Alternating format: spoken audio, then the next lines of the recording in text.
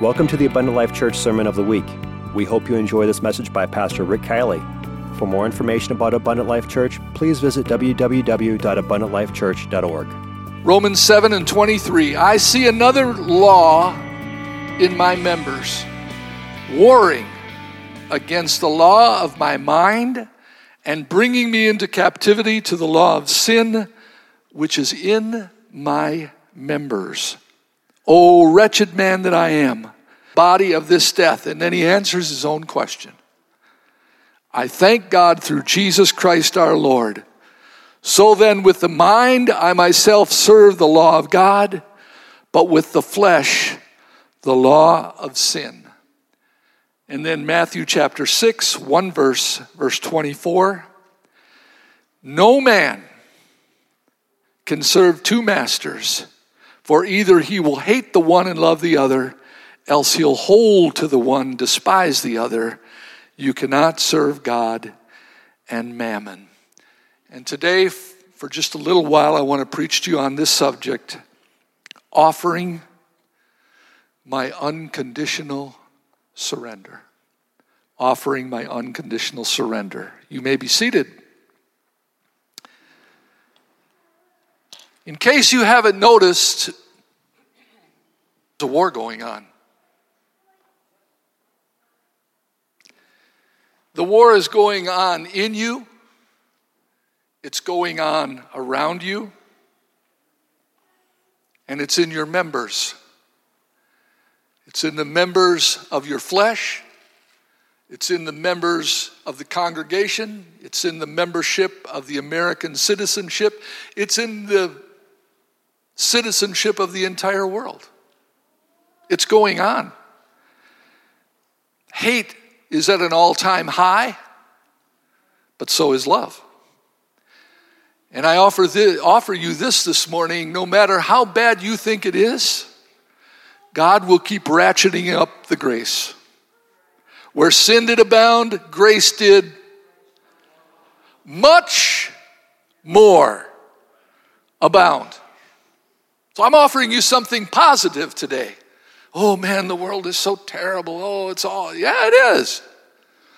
But God is great and greatly to be praised. And where the Spirit of the Lord is, there is liberty and there is freedom. And greater is He that is in me than he that is in the world. Don't lose hope. Grab faith. Hang on. God is with us. Hallelujah. I've also learned some things. I know you like to hear some quotes once in a while. Here's one that I had a few years ago that I think even fits today. Hate needs a crowd, but love can stand alone. Do you ever notice that? I was in a situation the other day. I was visiting someone in the hospital. This was a major hospital in Milwaukee. And it's such a hassle to get to a room and visit anybody. I mean, they make it very difficult. And while I had to stand in this long line and show my identification and answer all these questions, when I finally got to the beginning, they said, well, you're not on the list. So you got to call up and get on the list, and then you got to get back in line. And so I had to go through this process, and I was a little frustrated. And then finally, when I got up to the front of the line for a second time, somebody in the area started arguing with somebody else. And pretty soon, people were all screaming and shouting at the police, and it turned into a small riot right there in the foyer of that hospital, and nobody could go anywhere. The police shut it down. You couldn't leave the building. You couldn't go to the room you wanted to visit. And I thought, there it is again. Hate needs a crowd. We got to have a spectacle. But I'm here to tell you that law and order will prevail. There will be a time for justice. And we just need to hang on to God and trust Him in all matters. But it is going to be more and more difficult for you to get on one side or the other. There's going to be no gray area. It's going to be black or it's going to be white. That's the way it's going to be. And you're going to have to get on one side or the other. You can't serve two masters. I remember hearing about a man who said, I don't know about this Civil War thing. I don't think I want to fight. And I think I've come up with a way to avoid getting in a skirmish. So he bought himself a pair of Yankee pants and a Confederate shirt. But the Yankees shot him in the shirt, and the Confederates shot him in the pants. You're going to have to get on one side or the other. It's light or it's darkness. It's God or it's Satan. It's sin or it's holiness. Take your pick, but get on one side or the other. There's no place worse than being in a crossfire. Somebody said amen. And I appreciated the song I heard today, Jehovah Nissi. Lord, you reign in victory. I want to talk about a victor. I don't know about you, but I like winning. I like winning at 13. I try not to be a bad loser, but God's still working on me. But if you don't care, I hear people say, well, it's just a game. Hey, I got a suggestion for you. Play solitaire or something, okay? Or tiddlywinks or something. I like winning. Don't you? I like winning. And you know what? I read the back of this book. And it says, we win. We win, hallelujah, we win. I read the back of the book and we win. So if you want to be on the winning side, line up with Jesus. Because he's going to win. And if you're with him, you win. And if you're not, you're a loser now and you'll be a loser then. Praise God. Listen to the words of the victor here. Can I share this with you? Jesus was not a martyr. Nobody took his life. He gave his life. He gave his life for you. 1 Corinthians chapter 6 and verse 19. What? Know ye not that your body is the temple of the Holy Ghost, which is in you, which you have of God, and you are not, pay attention now, you are not your own. You are bought with a price. Therefore, glorify God in your body and in your spirit, which are God's. Sounds to me like we are the purchased possession of God. We are the purchased possession of God. That makes him the victor. Jehovah Nissi, Lord, you reign in victory. Victory. You reign in victory. Take a look at Revelation chapter 1 and verse 17. When I saw him, this is what's going to happen to you when you see Jesus. I fell at his feet as dead, and he laid his right hand upon me, saying unto me, fear not, I am the first and the last. I am he that liveth and was dead. Behold, I am alive forevermore, amen. And I have the keys of hell and of death. You know what those are? They are the spoils of victory. The keys. They are the spoils of victory. Do you know what the church is? The spoils of victory. To the victor goes the spoils. Now let me see if I can drive this point home to you. The only thing that matters is when you will surrender to the victor. When? That's all that matters. Not if. You will surrender. Oh, you want scripture? Okay, let me give you scripture for what I just said. Philippians chapter 2 and verse 8. Being found in fashion as a man, and here's a good lesson for us, he humbled himself. If you don't do it, somebody else will do it for you. But you will be humbled. He became obedient unto death, even the death of the cross. Wherefore, God hath highly exalted him and given him a name which is above every name, that at the name of Jesus, every knee, not just one either, every knee should bow, of things in heaven, things in earth, things under the earth, creatures are in outer space, doesn't matter. They're all going to be bowing down. And every tongue will confess that Jesus Christ is Lord, to the glory of God the Father. It's only a question of when. It is not a question of if. We would be wise to humble ourselves, bend our knees, and offer our unconditional surrender to the victor today. We would be wise if we would do that. An unconditional surrender today. Now, here's something about the victor that you need to understand. When the battle reaches a point, when the losses are severe, one of the two sides can raise up a white flag. And under a white flag, they can approach their enemy in safety. And they can sit down together and talk about terms of surrender. Terms of surrender. So let's make an example. Let's say that one side they've lost a lot of people and property, etc. And so they decide, I think we've just about had enough. So I'm going to take my white flag into their camp and I'm going to talk to them about terms of surrender. Now, because you're under the white flag, you get to speak first. And so you say, well, here's the deal. This war is not going good for us. Maybe we need to surrender. But here's what we're willing to give up.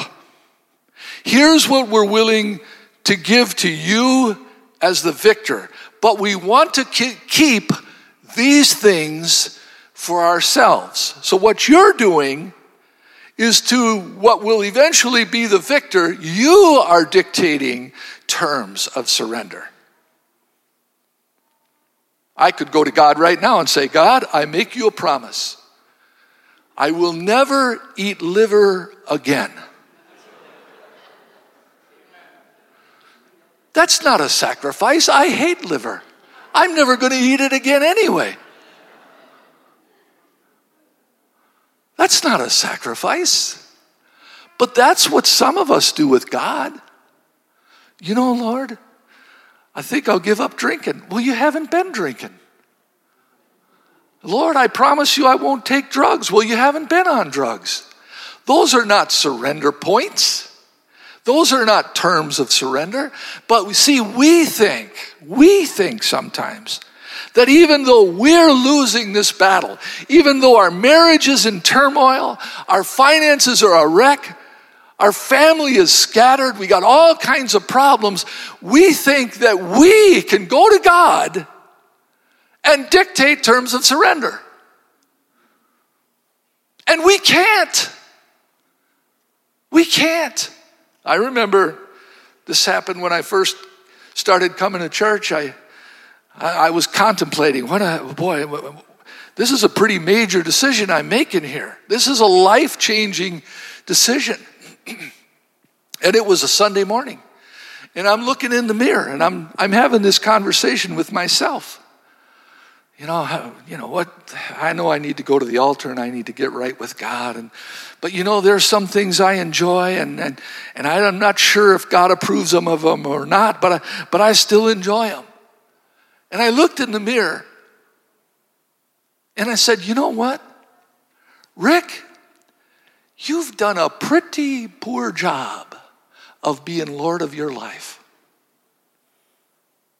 The reason you have the problems you have are because you have been in charge. And look where it's got you. I couldn't even blame God. It was me. So you know what I did? I looked at Rick Kielley in the mirror and I said, buddy, you're fired. And Lord, whatever you want, whatever's left. Like Brother East said on Wednesday night, I'm all in. I'm all in. Push all the chips to the center of the table. I'm all in. See, we can't dictate terms of surrender to God. We can't. That would make us God. That would make us the victor. Jesus is the victor. Somebody said amen. Jesus is the victor. And he gets to dictate the terms of surrender. Now, he can say whatever he wants to say. He's the victor. But there comes a point when the victor has every right to say this: I will only accept your unconditional surrender. No exceptions. If you are not willing to unconditionally surrender to me, take your white flag, go back to your camp, and the war will continue. Is anybody preaching with me today? If you're not willing to accept my terms, which are unconditional surrender, take your flag, go back to your camp, and the war will continue. And it will continue until you accept my terms or you die. Your choice. Oh, that's pretty harsh. Where's the mercy and grace in that? There is none. Do you know what the first step in the plan of salvation is? Unconditional surrender. It's called repentance. Oh no, you have to believe. Okay, come on. You know what I'm talking about here. That's why repentance is so vital and so important. I'm all in on this born of the water and born of the Spirit, necessary for salvation. But I think sometimes we're just a little bit too light on the repentance part. I think that we skip the unconditional terms of surrender. And we say, well, you don't have to give this up, and you don't have to give that up, and you can do this, and you can do that, and God will look the other way, and no, he won't. It's either unconditional surrender or you haven't surrendered. Whew. Unconditional surrender means you own nothing. Nothing? Nothing. You don't own you. You don't own your spouse. You don't own your children. You don't own your home. You don't own your vehicles. You don't own your finances. You don't own your food. You don't own your clothing. You don't own anything. And whatever you have is given to you because God is gracious. Pretty quiet in here.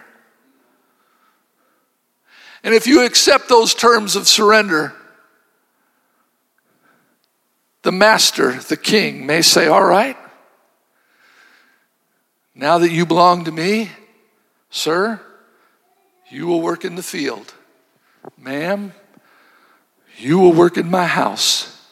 Your children, they'll all have assigned tasks. But now you're working for me. Now I'm your master. And you don't own anything. Pretty quiet in here. You don't own anything.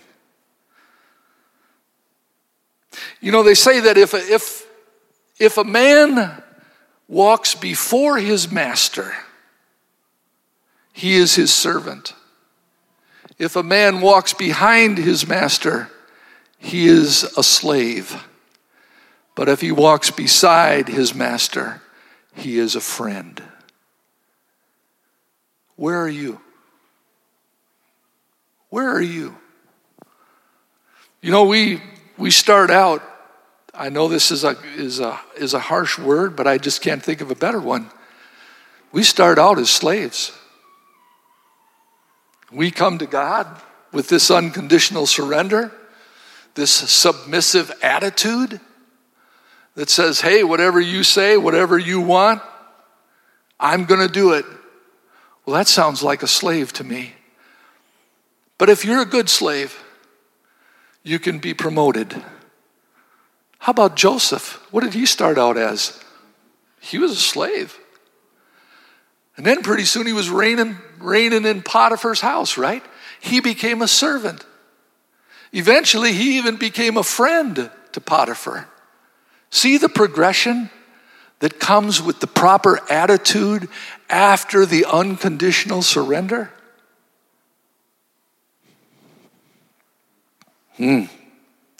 But here's an advantage. There's a huge advantage to being under the master in this unconditional surrender. Now he takes care of everything. I mean, if I'm his property, if I'm of any value to him, well, he needs to take care of my health. He needs to feed me. He needs to provide shelter for me. He needs to clothe me. I have to be strong and healthy to even be a slave.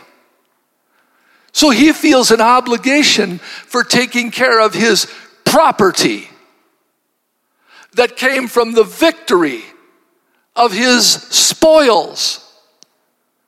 Now I belong to him.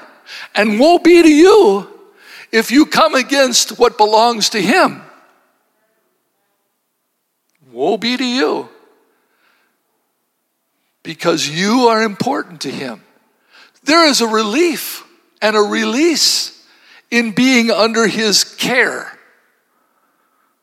Listen to this verse of scripture in Philippians chapter 4 and 19. My God shall supply all of your needs according to his riches in glory. Supply all my needs? Yes, all your needs. All your needs. Aren't you glad to have a God like that who supplies all your needs? See, I believe that the number one problem we have is that we just have a real hard time surrendering. Do you know why people have such a struggle in receiving the baptism of the Holy Ghost? Want to know why? Because you can't fill a full vessel. If I stood here with a clear glass of, let's say it was Kool-Aid, so it had color to it. If I stood here with a glass of Kool-Aid and it was full to the brim, I couldn't put any more in it. It would just spill over the sides, right? Because the glass is already full.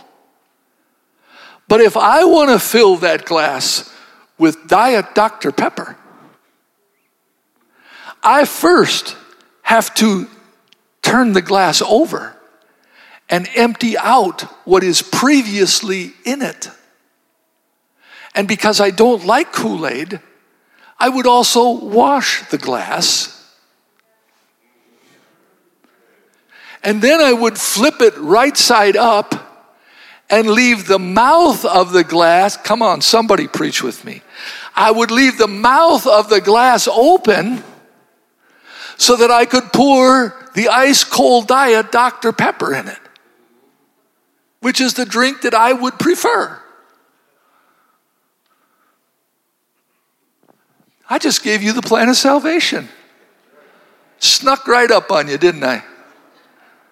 When you turn that glass over and you empty it out, that's repentance. When you're baptized in Jesus' name for the remission of your sins, that's washing the glass out. And when you leave the mouth open and you wait for what comes next, and God fills you with the baptism of the Holy Ghost, he's got his Diet Dr. Pepper. and he drinks from it, and he keeps it full, and he shares it with other people that like Diet Dr. Pepper. It's that simple, folks. It's really that simple. Empty, wash, and be filled. Let all the house of Israel know assuredly, Acts 2:36, God hath made that same Jesus whom you crucified, the victor. The victor. He's both Lord and he's Christ. And neither is there salvation in any other. For there is no other name under heaven given among men whereby we must be saved. It's the only name that can wash away your sins. It's not a martyr, it's a giver that gave his life and his blood for you. And when they heard this, and hopefully when you've heard this message, they were pricked in their heart, and they said unto Peter and the rest of the apostles, men and brethren, what shall we do? Let me make sure you understand how important this unconditional surrender is. So Peter said, all right, you're willing to do anything? Here's what you need to do. Repent and be baptized, every one of you, in the name of Jesus Christ for the remission of your sins. And you shall receive the gift of the Holy Ghost. For the promise is unto you and your children and all that are far off, even as many as the Lord our God shall call. So he does not discriminate against anyone. No color, no position, no race, none of that. It's to you, your children, those that are afar off, as many as the Lord our God shall call. And the times of this ignorance God winked at, but calleth all men or all of mankind from everywhere to unconditional surrender. Let's stand together. Exodus chapter 21. Here's where I'm stopping today. Jesus was a master at telling parables. He would take things that they were familiar with, and he would say, I'm going to teach you the law and a biblical principle from something that you are familiar with. And that's what I want to do today in inviting you to this altar and reading this short passage with you. I want you to be able to see this, not only this law, but this parable. The master, I'm going to point the characters out. The master is Jesus. The slave is you and your family. The house is the church of Jesus Christ.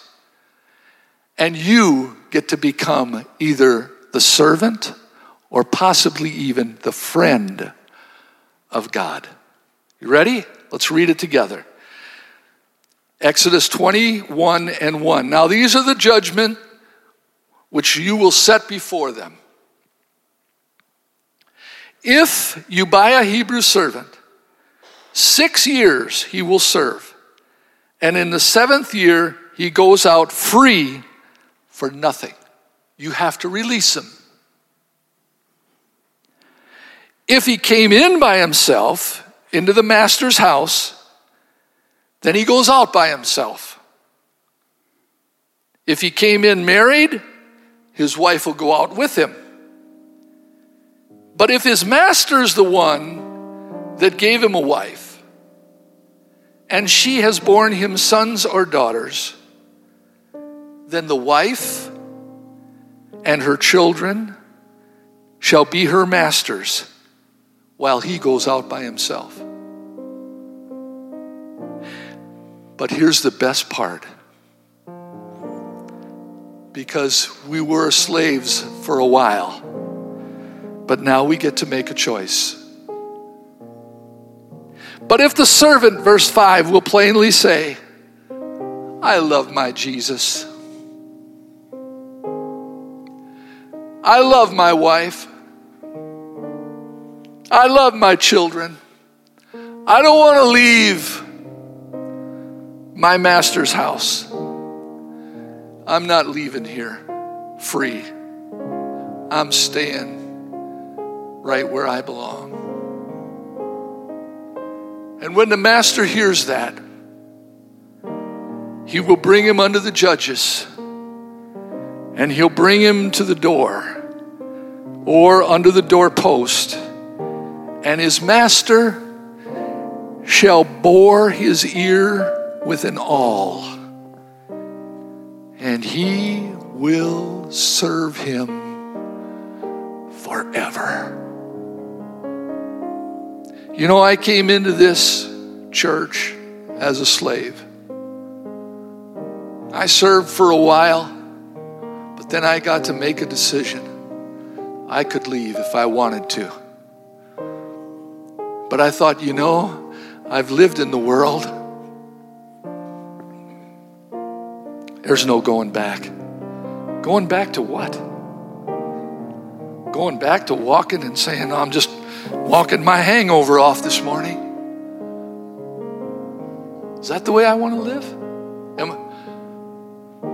Here I am. I'm not, please don't misunderstand me. I'm not trying to appear to be self-righteous. I'm out on a prayer walk while this guy's walking off a hangover. You see any difference? Lord, I love you.